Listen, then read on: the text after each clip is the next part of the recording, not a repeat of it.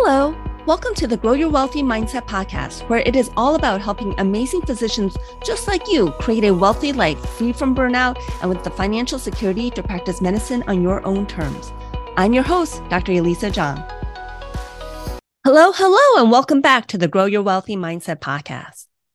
Just like medicine has its own language and vocabulary, the financial world also has its own language and its vocabulary, which makes it sound more foreign and complicated than it needs to be.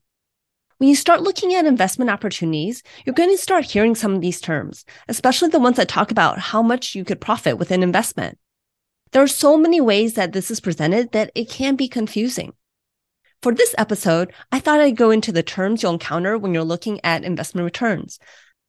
Some of these terms are used when looking at any investment, while others are more specific to real estate investing. Let's start with all the ways about talking about return on investment, or ROI. Return on investment is exactly what it sounds like. What is the return or profit that you can expect relative to the amount that you invest? Return on investment can be used as a general term. For example, if you invest in your financial education by buying a book on finances and reading it, there might not be an actual monetary benefit that you can calculate, but certainly the knowledge that you gain is a return on investment of you buying or borrowing the book from the library and the time you took to read it. Return on investment can also refer to the rate of return, which is a specific calculation as a percentage or ratio when the return or profit is divided by the cost of the investment. For example, let's say you invest $50,000 and then you get $60,000 back, which means you got a $10,000 profit on your original $50,000. Your ROI is 20%, calculated by $10,000 of profit divided by $50,000 of your initial investment. Let's say you invest $50,000 and you get $150,000 back, or $100,000 of profit plus your original $50,000. Then you would say that your ROI is 200% or 2x. We're dividing that $100,000 of profit over the $50,000 you initially invested.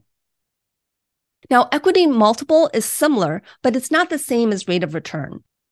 With equity multiple, you divide the total amount returned to you at the end of the investment by the amount invested. So that total amount returned to you includes your initial investment. In the case of the previous example of investing $50,000 and getting $60,000 back, you would divide $60,000 by $50,000 for an equity multiple of 1.2x. Or if you invested $50,000 and got $150,000 back, you would divide $150,000 by $50,000 for an equity multiple of 3x. You can see how a slight change in how the return is calculated can make a big difference. The rate of return may be a value that looks like an equity multiple, but actually means something different. An investment with an equity multiple of 2.5x is not as high of a return as a rate of return of 2x. The rate of return and the equity multiple do not take into account the holding period or how long the investment took for you to get your profit. So while 2x your money may sound like a great investment, if it took 20 years for that to happen, then it's not such a great investment after all. For comparison, investing in the stock market typically doubles every 7 years or so, if you look at the historical data. If it takes 20 years for an investment to get a 2x rate of return or equity multiple, then you would be better off investing in low-cost diversified index funds, which would actually be a 4x equity multiple in 14 years. Think about it this way. If you invest $50,000 and it doubles twice in 14 years, it'll go from $50,000 to $100,000 and then $100,000 to $200,000. So if you have $200,000 after 14 years, that equity multiple is $200,000 divided your initial $50,000, or an equity multiple of 4x, which would be a rate of return of 3x, because you would take your $150,000 of profit and divide it by the $50,000 that you initially invested. The internal rate of return, or IRR, takes into consideration the time value of money. It's generally considered the gold standard for comparing two similar investments. However, there are different assumptions that can be used when calculating the IRR, such as if it's calculated with pre-tax returns or post-tax returns. So you do want to look at the assumptions before you compare two different investments' IRR. IRR accounts for all cash flows into and out of the investment. And it includes when those cash flows move in and out, which accounts for time. It's usually calculated as an annualized return, not a cumulative or average return.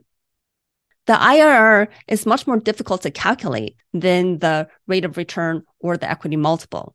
And the easiest way to do it is using a spreadsheet where you'll input all the cash flow along with all the dates of the cash flow. And that includes positive cash flow and negative cash flow. You'll also need to know the current value of the investment when you're calculating the IRR. And the more accurate that current value of the investment will be, the more accurate the IRR that you calculate will be. While IRR is somewhat straightforward to calculate later on, when you look at your investments in review, there are a lot of assumptions that are made when calculating a predicted IRR, which is what will be presented to you when you're actually looking at an investment opportunity. It's much harder to predict all the cash flow and when that cash flow will happen throughout the investment compared to what price you're purchasing the investment at and what you predict you can sell it for in the future. While no one can really know the value of the property in the future, that's at least one prediction instead of dozens of predictions when it comes to all the ins and outs of the cash flow. Another term you might encounter with all this is net present value, or NPV, which accounts for the difference in the value of money over time due to inflation. When it comes to real estate investing, you may also hear the term cash-on-cash return. The cash-on-cash return is used to look at 1 year of the property, generally the first year of property ownership, but sometimes the first few years. It's calculated by taking the annual pre-tax cash flow on a property divided by the initial cost of acquiring the property and getting it up and running. The main use of the cash-on-cash metric is to evaluate property prior to the purchase or soon after the purchase. Over time, as real estate appreciates and the rents increase, it becomes a less useful metric. Another calculation that's sometimes done when acquiring real estate is figuring out the payback period. The payback period is how long it will take for you to recoup your initial investment from the cash flow of the investment. It's calculated by taking all the acquisition cost and dividing by the annual cash flow. For example, if you purchase a property where the down payment, closing cost, and then any rehab costs you have, or things like furnishing if it's a short-term rental, were around $100,000, and then you got $25,000 of positive cash flow a year, then it would take you 4 years to recoup your initial investment of that $100,000, meaning a payback period of 4 years. When you're making calculations on cash flow, whether it's a business investment or a real estate investment, which really, when you're investing in real estate, you're investing in a business, you're going to end up looking at income and expenses at some point.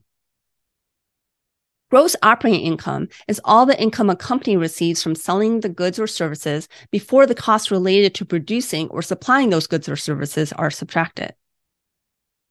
Unlike with many businesses, in real estate, it's possible to calculate the gross scheduled income, which is the maximum amount of cash that can be generated by an investment property. This assumes full occupancies with no vacancy. This is all the possible income from the property and includes any additional income from things like parking spaces or laundry services. If you have a 30-unit apartment building that rents for $1,000 per month per unit and 45 parking spots that rent at $50 per month and laundry machines that make $100 a month, then your gross scheduled income is going to be $1,000 multiplied by 30 units times 12 months, plus $50 times 45 parking spots times 12 months, plus $100 times 12 months for laundry, for a total of $388,200. Realistically, you're never going to achieve this income because you're going to have some vacancy at some point. Gross operating income for an investment property is your gross scheduled income minus the vacancies and any tenants who aren't paying rent. This is your actual income from the property. For real estate, the net operating income is the gross operating income minus the operating expenses except for mortgage payments.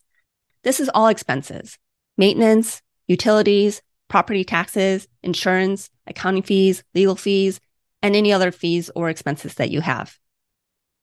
For other businesses, the net operating income is the gross operating income minus the operating expenses to produce the goods or services that were used to generate the gross operating income. It does not include non-operating income like interest income from cash in the bank, And it would also exclude any non-operating expenses, such as loss on a sale of a capital asset, interest expenses, and tax expenses. A company's gross profit refers to their profits after subtracting the cost of producing and distributing their product or services, but doesn't take into account other expenses. Gross profit is the revenue minus the cost of goods sold, sometimes abbreviated as COGS or COGS. Revenue is also called net sales because it may include discounts or deductions from products that were returned or damaged. Revenue is often referred to as the top line. Cost of goods sold refers to the direct cost involved in producing the product or delivering the service. This includes costs like the cost of materials, labor, shipping costs, equipment costs for production, and repair costs of equipment. Gross profit is an indication of how efficiently a company manages its production costs. Compare this to net income. Net income is the company's actual profit and includes all costs and expenses. This is what's referred to as the bottom line. It includes operating expenses, administrative costs, legal costs, interest payments on debt, income taxes, as well as depreciation. It also includes income that's not related to the company's product or services, like interest on money in bank accounts or any kind of other interest in some other company. The net income is the total revenue minus the total expenses. Investors are typically interested in net income more than gross profit, since any dividends from ownership of the company will come from having a net income. The value of a business is the company's assets minus their liabilities. Since the company's assets includes intellectual property, branding, and other intangibles, these are things that can be difficult to place a true value on. So that also makes it hard to place a value on the company. One way to value a private company is to use comparative company analysis by searching for a publicly traded company that most closely resembles the private company and determining valuation metrics. The value of the publicly traded company is much easier to calculate. You multiply the price of one share of stock of the company by the number of shares issued. I won't dive deeper into this subject now, but this is something to consider if you are interested in investing in private equity, meaning buying a portion of a private company that is not publicly traded on the stock market. Real estate is a bit easier to evaluate, as there are more likely to be comparable properties that sold recently to whatever real estate you're looking at.